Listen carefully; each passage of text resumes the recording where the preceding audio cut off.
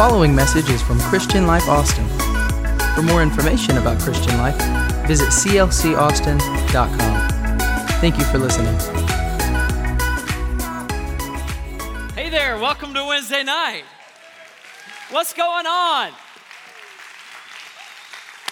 Come on, how's everybody feeling on Wednesday? You feel good? You look good if it makes you feel any better. We are so glad that you are in church. I'm pumped about this season coming up around the church. And I hope that if you are in town, even if you are planning to be out of town, cancel those plans. And be in the house of the Lord. I'm telling you, you will not regret it. It's going to be an amazing, amazing season around here. And I'm pumped to be able to bring you the word of the Lord tonight. It's always an honor when I get to stand in the pulpit that my father-in-law, also my pastor, also my boss, graces every single Sunday and Wednesday. And I don't take it lightly that you trust me with the privilege and the opportunity to speak to a congregation that you have loved for 30 plus years. And so thank you for allowing me and trusting me. I don't take it lightly. And if you have your Bibles, chances are you probably have a digital Bible with you tonight would be my guess. Some of you have a good old hard copy. Come on, if you have a hard copy, throw it in the air. Let me see it. Yeah, I see you. All right. I hope you're reading it. I'm just kidding. I'm joking. I'm kidding. I'm not kidding. I really hope you are, but there's no judgment. I'm not judging.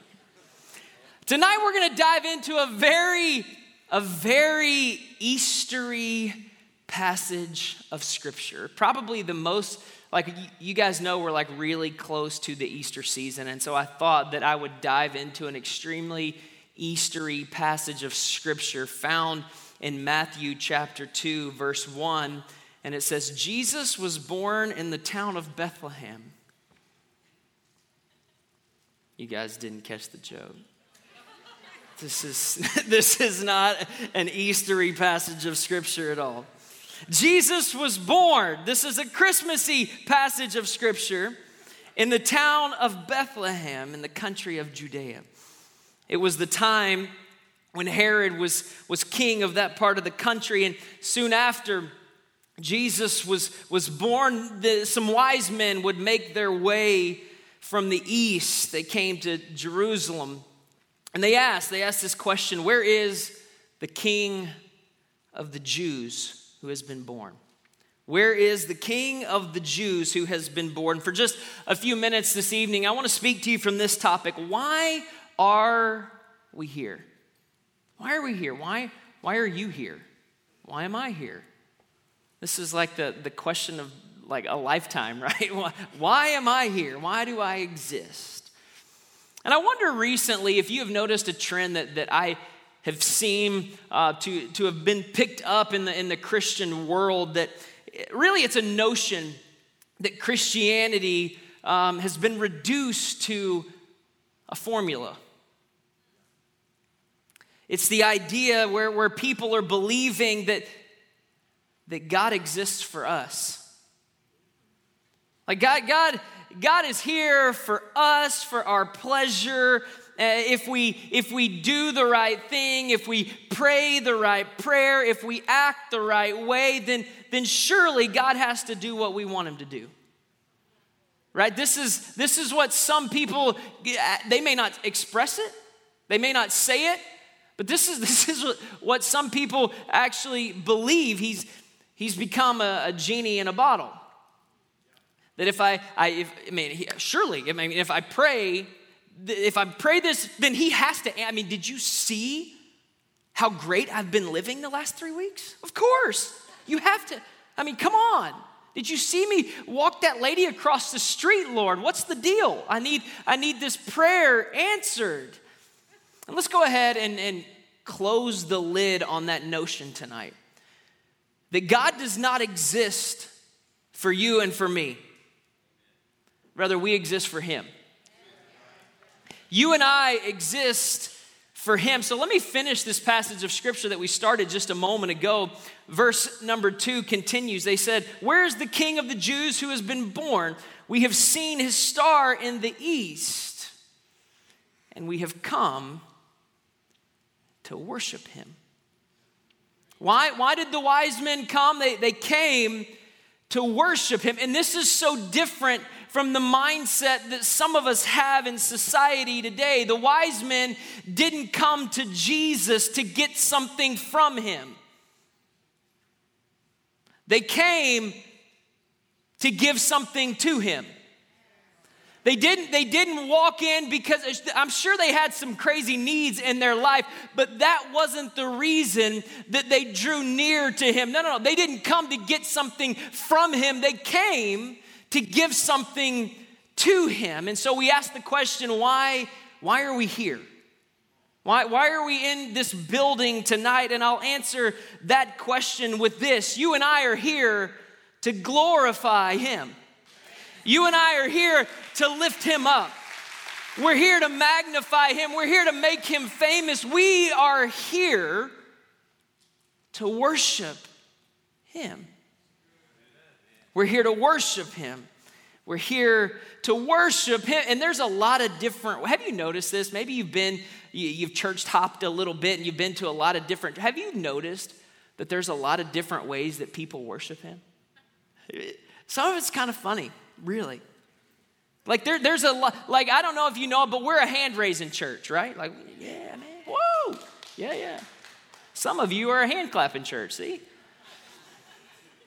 Speaking of hand-raising, have you guys seen the bit that the comedian Tim Hawkins does on hand-raising in church?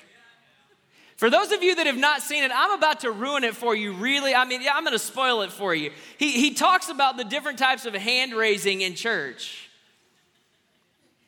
So we've got the carry the TV. Move it out to widescreen a little bit here, yeah. This is good. Then there's I caught a fish this big. Then he says, if you're a liar, you just move it right here. I caught a fish this big. There's a lot of different ways that people worship. There's one that he does that says, this is hold the baby right here. Just reach out, just hold your baby worship. Then, this is my favorite. Then there's the goalpost worship. And this cracks me up. He says, then follow it with a little heartburn right here. Oh. Right, there's a lot of different ways that people raise their hands in church.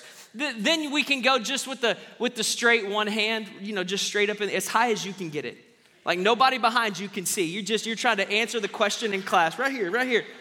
And then you can give Jesus a high five, you know what I'm saying? Like yeah. And then my favorite, he says, and a lot of ladies like to wash the windows. They just like to get it. You really do yourself a favor and go check it out. It's pretty funny. But raising your hands in church is really much deeper than just raising your hands for fun. And I know that we're having fun with it, but really what it is a reflection of your heart. And we're going to talk about this for a few moments tonight. We're going to start with Psalm 63 at a time when David is at a very low point in his life in the wilderness. Verse 1, David cries out to God, and maybe as a reflection of what many of you may feel in your own world right now, he says this, you God, you are my God. Earnestly I seek you, I thirst for you. My whole being longs for you in a dry and parched land where there is no water. And I wonder this evening, how many of you feel in your spirit that maybe this is exactly where you are? Lord, right now in this season that we're walking in, my heart pants after you. I need you, Lord. I seek you. I thirst for you. I can't get enough for you.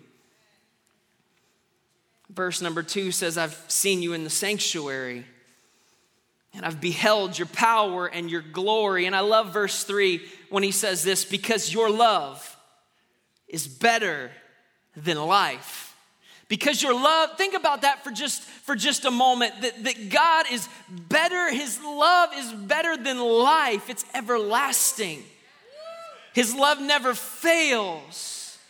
This life will fade away, but the love of God will never go away. That's the kind of God that we serve tonight.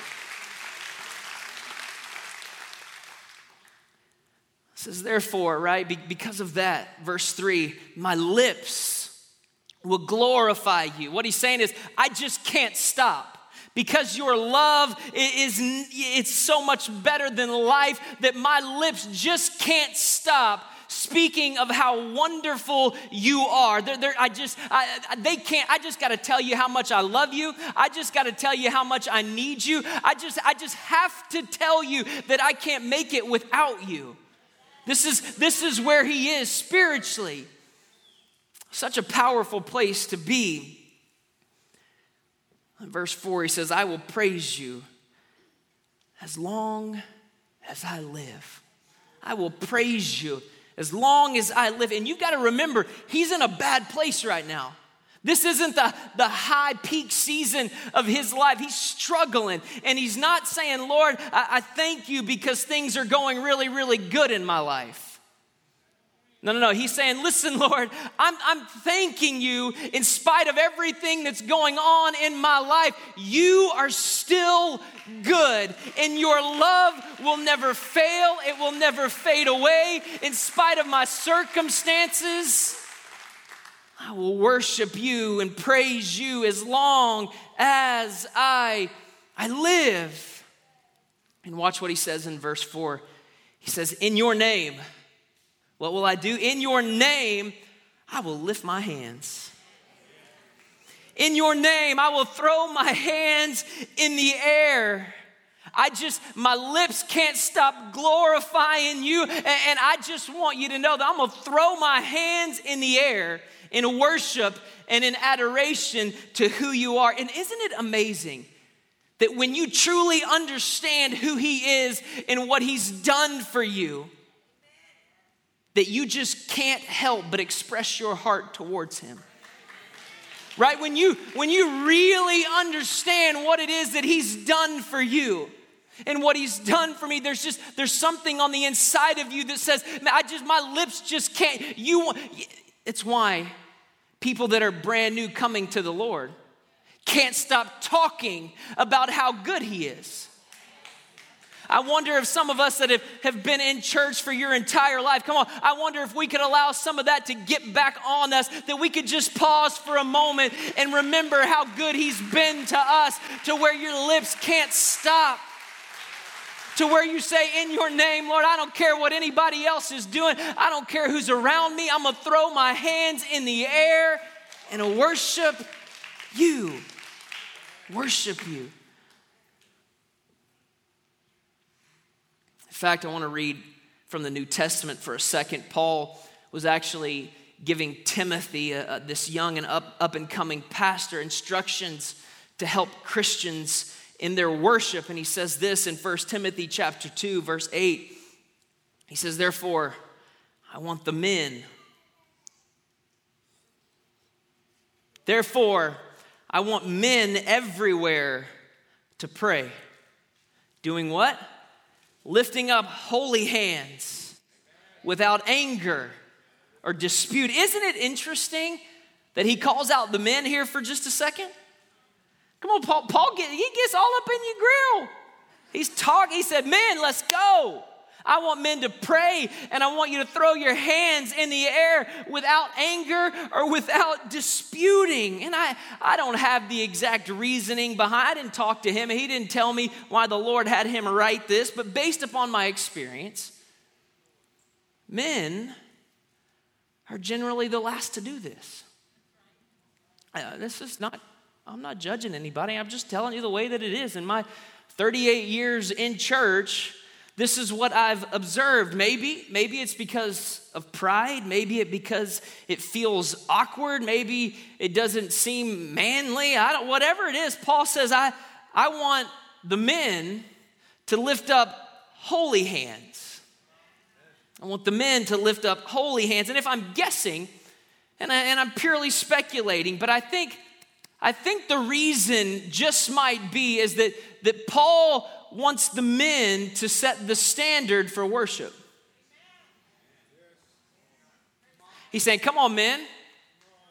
I want you to be the ones that are, don't wait till your wife throws her hands in the air. Come on, sir. Why don't you just go ahead and when you feel the presence of God, and you know when you walk in that music, you just throw your hands in the air. When you're in the car and you're driving down Mopac, I'm just kidding, don't do that. Maybe just one hand right there. Give him a high five right there.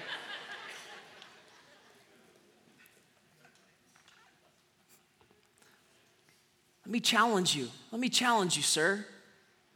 Don't let your wife out-worship you. Don't let your kids out-worship you. Come on, sir. Come on, Dad. Let's go. Why don't you lead the way in worship and what it looks like for your family? Why don't you lead the way in the mornings of what worship looks like before your kids may go off to school or before you go off to work? What would that look like? Now, why? Here's the next question then. Why would God ask us to do this?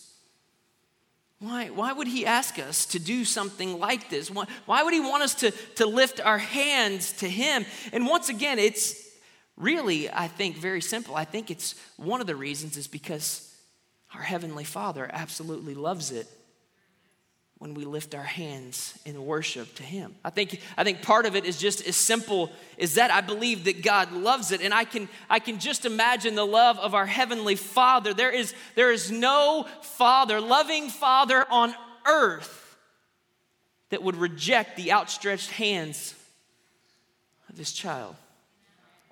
Right? Even if you're tired or you're worn out, when my 5-year-old girl, listen, there's times when I'm putting the kids to bed, Cassidy and my little girl she makes me carry her up the stairs every night.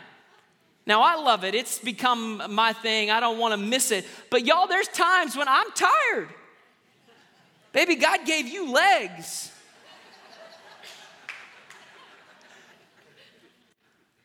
But she comes running up to me and she just throws her hands in the air. And that's what I do, yes.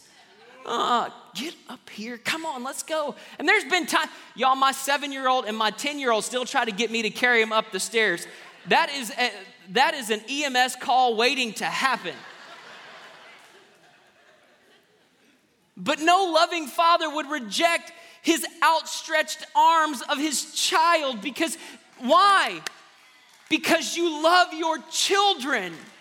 You love your kids. And I just have a feeling that when we move our hands towards our Heavenly Father, I believe that his heart moves towards us. In fact, James chapter 4 and verse 8 would say it this way: draw near to God. Draw near to God, and what? He will draw near to us as we draw close to our Heavenly Father, as we lift our hands saying, Lord, I know that I may not be able to get all the way there. I know that I may not be able to reach all the way to the heavens, but I'm lifting my hands as an act of a worship. And as we draw near to him, Scripture says that he will draw near to us. So we do it because God loves it. But then I think there's another reason why we do this as well, is because it can actually be an offering of praise. An offering of praise, like you might give an offering at church with money. It's a way to give an offering. It's a different kind of offering, but it could be an offering of praise. Watch what Psalm 141 says. David, again, in a very low point in his life, would make this statement: "Oh Lord, I am calling to you. Please hurry." Have you ever been there before? Lord, I'm calling to you and I need you to hurry up. This is where he is. Listen when I cry to you for help. Accept my prayer as incense offered to you, and my upraised hands as an evening offering. He's saying, I'm praying, and accept my prayer as an offering. Lord, I love you. I need you. Accept my upraised hands as an offering of worship to you. Pretty powerful. Some of you tonight, at the end of our time together, it may be the very first time that you've stretched your hands towards your Heavenly Father. Maybe it's never been something that you have done in worship. Maybe it's just outside of your comfort zone. Maybe you just feel a little bit awkward doing it, but I'm telling you, when you throw your hands up to your Heavenly Father and say, Lord, I am offering my heart to you. I am offering everything that I have to you. That is something that your Heavenly Father cannot reject and will not reject, because he loves his children with all of his heart. And you may not even feel like praising him. You may not even feel it in that moment, but Lord, I'm offering praise and adoration to you. Not because of how I feel, not because of what you've done for me, but I choose to worship you just because of who you are. I want to worship you tonight because of who you are. I want to worship you for the cross. I want to say thank you for everything that you are. We lift our hands because God loves it. We lift our hands to him because it's an offering of praise to our Heavenly Father. We lift our hands because he won't reject the outstretched hands of his children. But I think another reason that we stretch out our hands in worship to him is because we're declaring battle. I think because we're declaring war, and we've said and we've recognized that, Lord, I need your help. I can't do this on my own. See, some of you right now are in the battle of your life. I talked to people even this evening as they walked in. They are going through some crazy seasons of, you are in something that you never envisioned yourself getting into. Maybe it's not even of your own volition. You didn't even do it. It's just life has happened, and you find yourself in a crazy season, a battle to get back to just normal, to get back to life. Like you can't, you're like, what has happened? Some of you are in that season, a real battle. And I wonder what it would look like if in just a few moments you just lifted your hands in the air and said, Lord,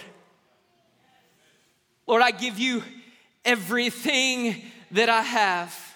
I honor you tonight. You see the situation that stands before me. You see what I have to walk into at work tomorrow. You see what I have to go home to tonight. You know the things that are running through my mind. But right now, I'm going to stretch my hands out to you as an offering of praise, declaring battle with uplifted hands. Declaring battle with uplifted hands. In fact, I want to give you a very beautiful picture of this, the best image in Scripture that I could find, and it's found in Exodus chapter 17. The Amalekites were attacking the Israelites, and so Moses says to Joshua, hey Josh, I need you to get a couple guys together.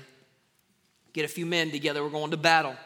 They've declared war against us, and it's time that we start pushing back. And Moses says this, tomorrow, I'm going to go up to that mountaintop, and I'm going to lift my hands to God,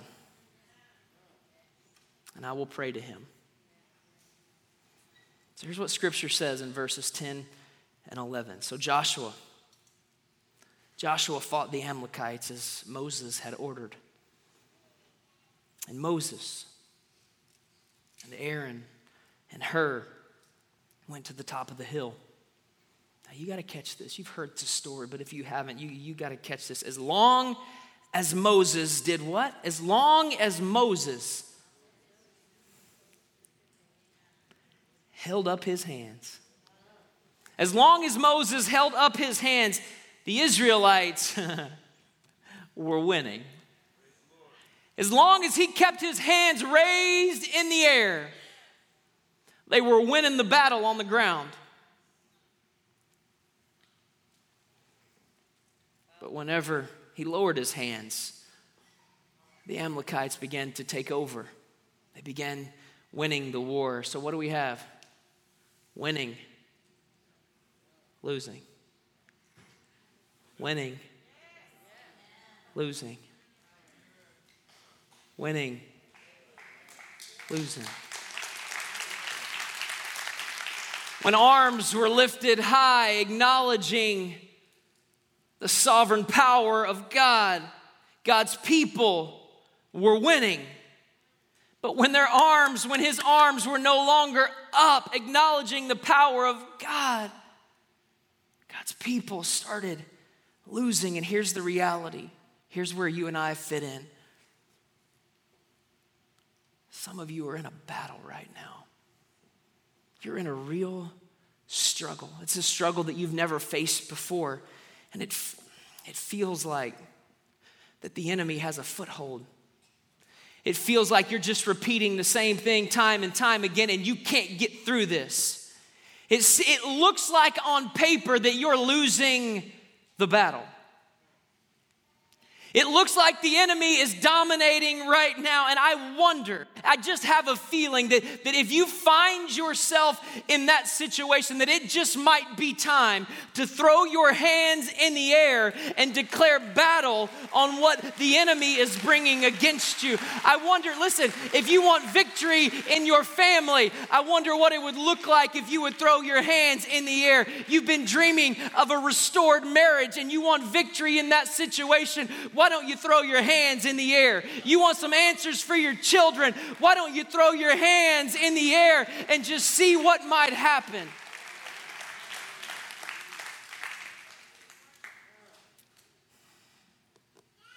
But when the arms were no longer up, God's people begin losing in spite of what I see, in spite of what I feel, in spite of what's going on. I will throw my hands in the air. I will lift my hands in adoration to you. I will stretch my hands towards the heaven, and I will declare by faith that my God is with me. I will declare that no weapon formed against me shall prosper. Come on, I wonder if I've got some worshipers in the house on a Wednesday. Do I have anybody in the house that loves to worship the King of Kings and the Lord of Lords? Yeah.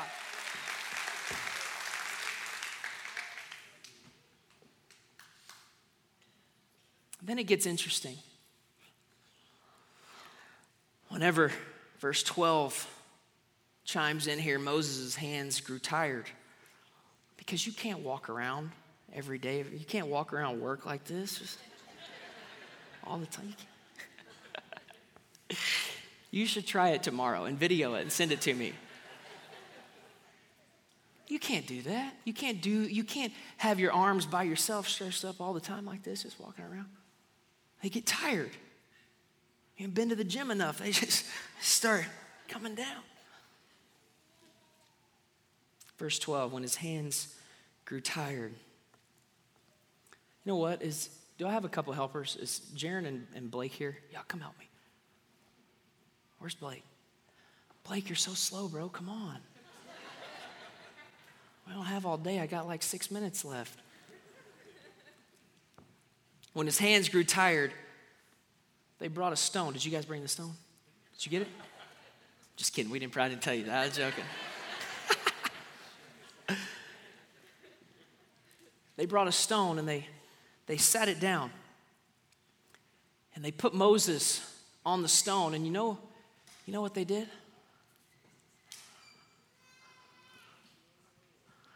Come on, guys, you're going to have to help me here.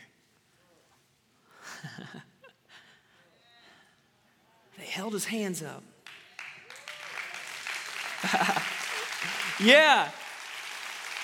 Come on, there's some things in your life that you're facing that you want victory over. You got to have some people in your world that are willing to stand by you and stand strong with you, that will hold your hands up whenever you can't hold, when you get physically tired, when you get emotionally drained. And I brought these two guys up because they do this for me almost on a daily basis.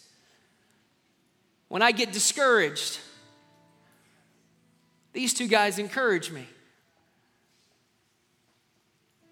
When I'm going through things, I know that I got two brothers that I can call on, that I can talk to, that are praying for me. Even when I don't ask for it, they're calling my name in prayer.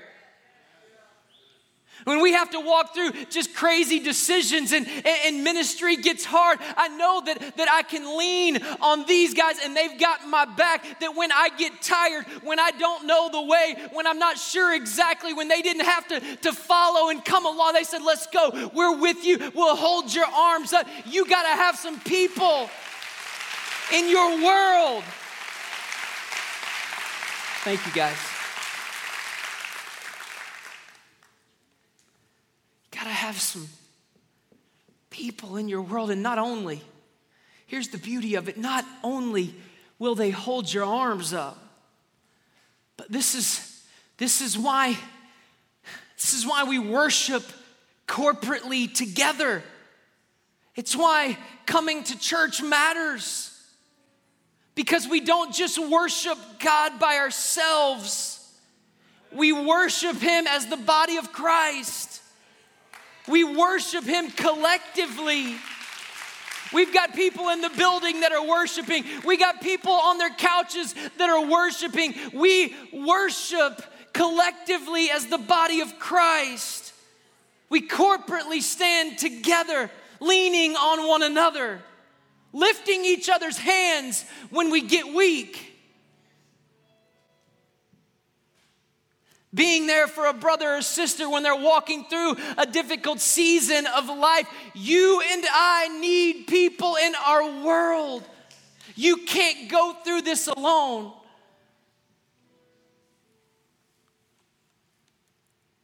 I want to be an Aaron.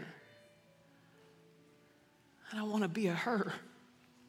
And I want to be there for you. I can't be there for every one of you, I know that, but I want to be there for the people that are in my circle, the people that I can help. I want to be there, and you should have the same mentality with the people that are in your circle. Hey, if you haven't had that conversation, why don't you go to them this week and say, hey, I want you to know that I got your back. I want you to know that when you get tired, I will lift your hands up, because I know that you're walking through some things that you can't carry on your own.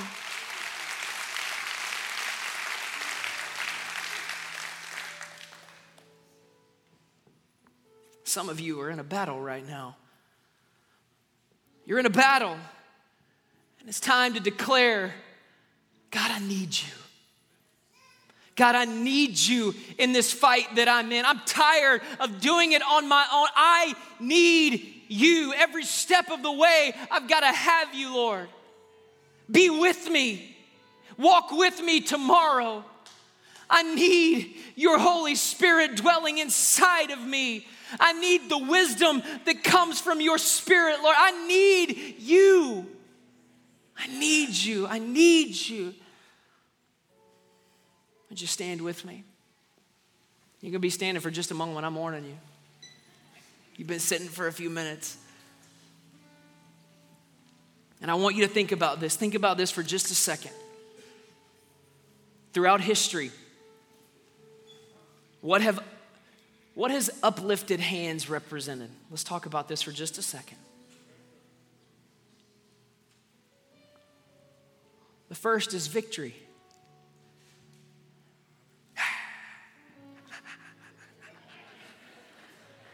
Your team scores a touchdown. You may not even be religious. You get religious in a sports game. Victory. Touchdown. Right? Basketball, keep your hands up, let's go. Victory. Second thing, this This is nothing new. Somebody puts a gun to your back. What is it? It's surrender. Victory and surrender. Guess what? In the presence of God,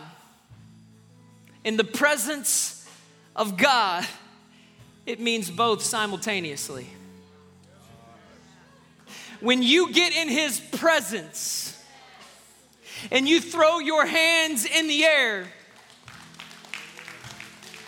when you step into His presence and you throw your hands in the air, in His presence, it's both. See, it's in the moment of surrender to Him that you find victory in Him. It's in that moment of surrender to your Heavenly Father when you find the victory that you've been looking for. So for just a moment, listen, I don't know what it is that you need victory over. I don't know what you're walking through right now that you need the victory over. Here's what I know. That when you will surrender yourself to Him is when you find victory in Him. So as we begin to sing, here's what I wish we would do. This is how we're closing tonight. I wish you would forget who's around you. If you're here with your boyfriend or your girlfriend, give them a kiss and say, baby, I'm about to worship. And as we begin to sing, I wonder if for the next few moments that whatever you need victory over, that you would let that replay in your mind. And as you surrender, why don't you allow God to do a work in your life? Let's worship Him. Yeah. Hallelujah.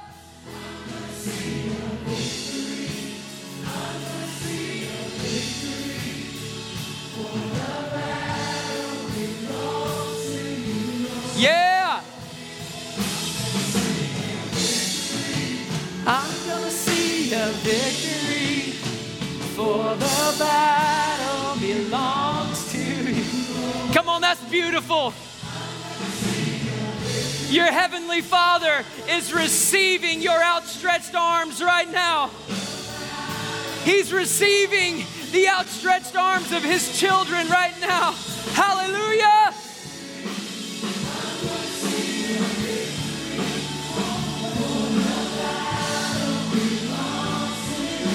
Victory is found in surrender.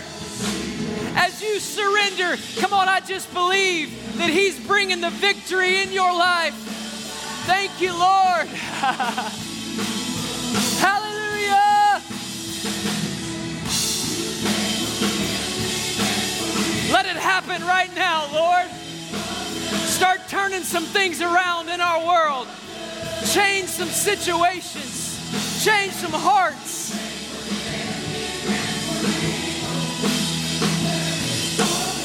Yeah! Woo!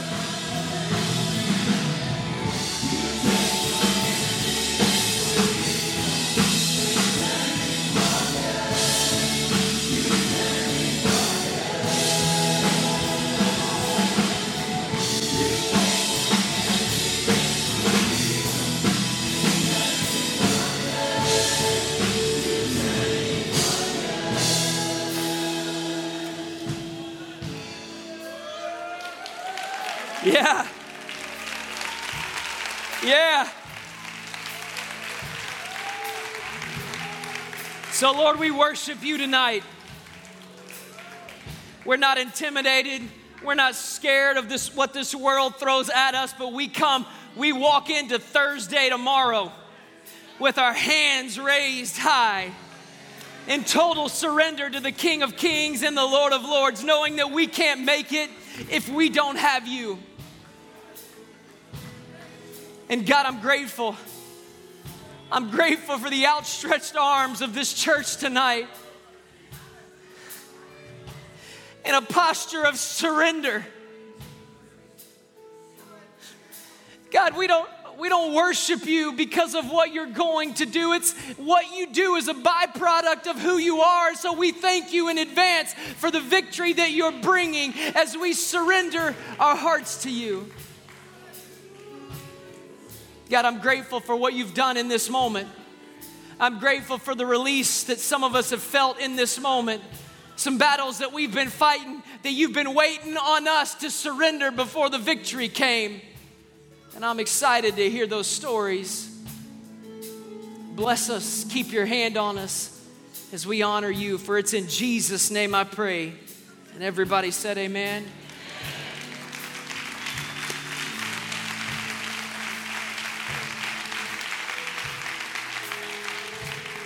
All right, before I let you go, I got to give you some homework. As we move swiftly into the Easter season, and as I began to prepare for this message and just talking to the Lord, what would you have me share with your people, Lord? And I felt in my spirit, I felt the Lord just kind of whisper to me, remind them of the importance of their worship towards me. And so here's your homework this week as we head into Easter, the most life-changing thing that's ever happened for you and I. That you would carve time out every single day, and it's not going to be easy because you're busy, I understand, but that's the beauty of this. That you would carve time out of your day. Maybe it's in the car, right as you're headed to work. Maybe don't do it while you're driving. We don't need that. Maybe it's in your house, but you would find a place to throw your hands up and just say, Lord, I know Friday is right around the corner. But Lord, I know Sunday's coming. And I want you to know this Easter season that I am totally surrendered to you. And Lord, I'm grateful for the victory that you're bringing in my world. You think you can do that this week? Come on, you think you can carve some time out to throw your hands in the air? Can you put your hands together tonight for Jesus? Thank you, Jesus. Hallelujah. Hey, we love you. We're so glad that you were in church tonight. Once again, on your way out, air high five somebody. Tell them it was good to see them. And we'll see you right back here on Sunday at 9 or 11. God bless you. We'll see you soon.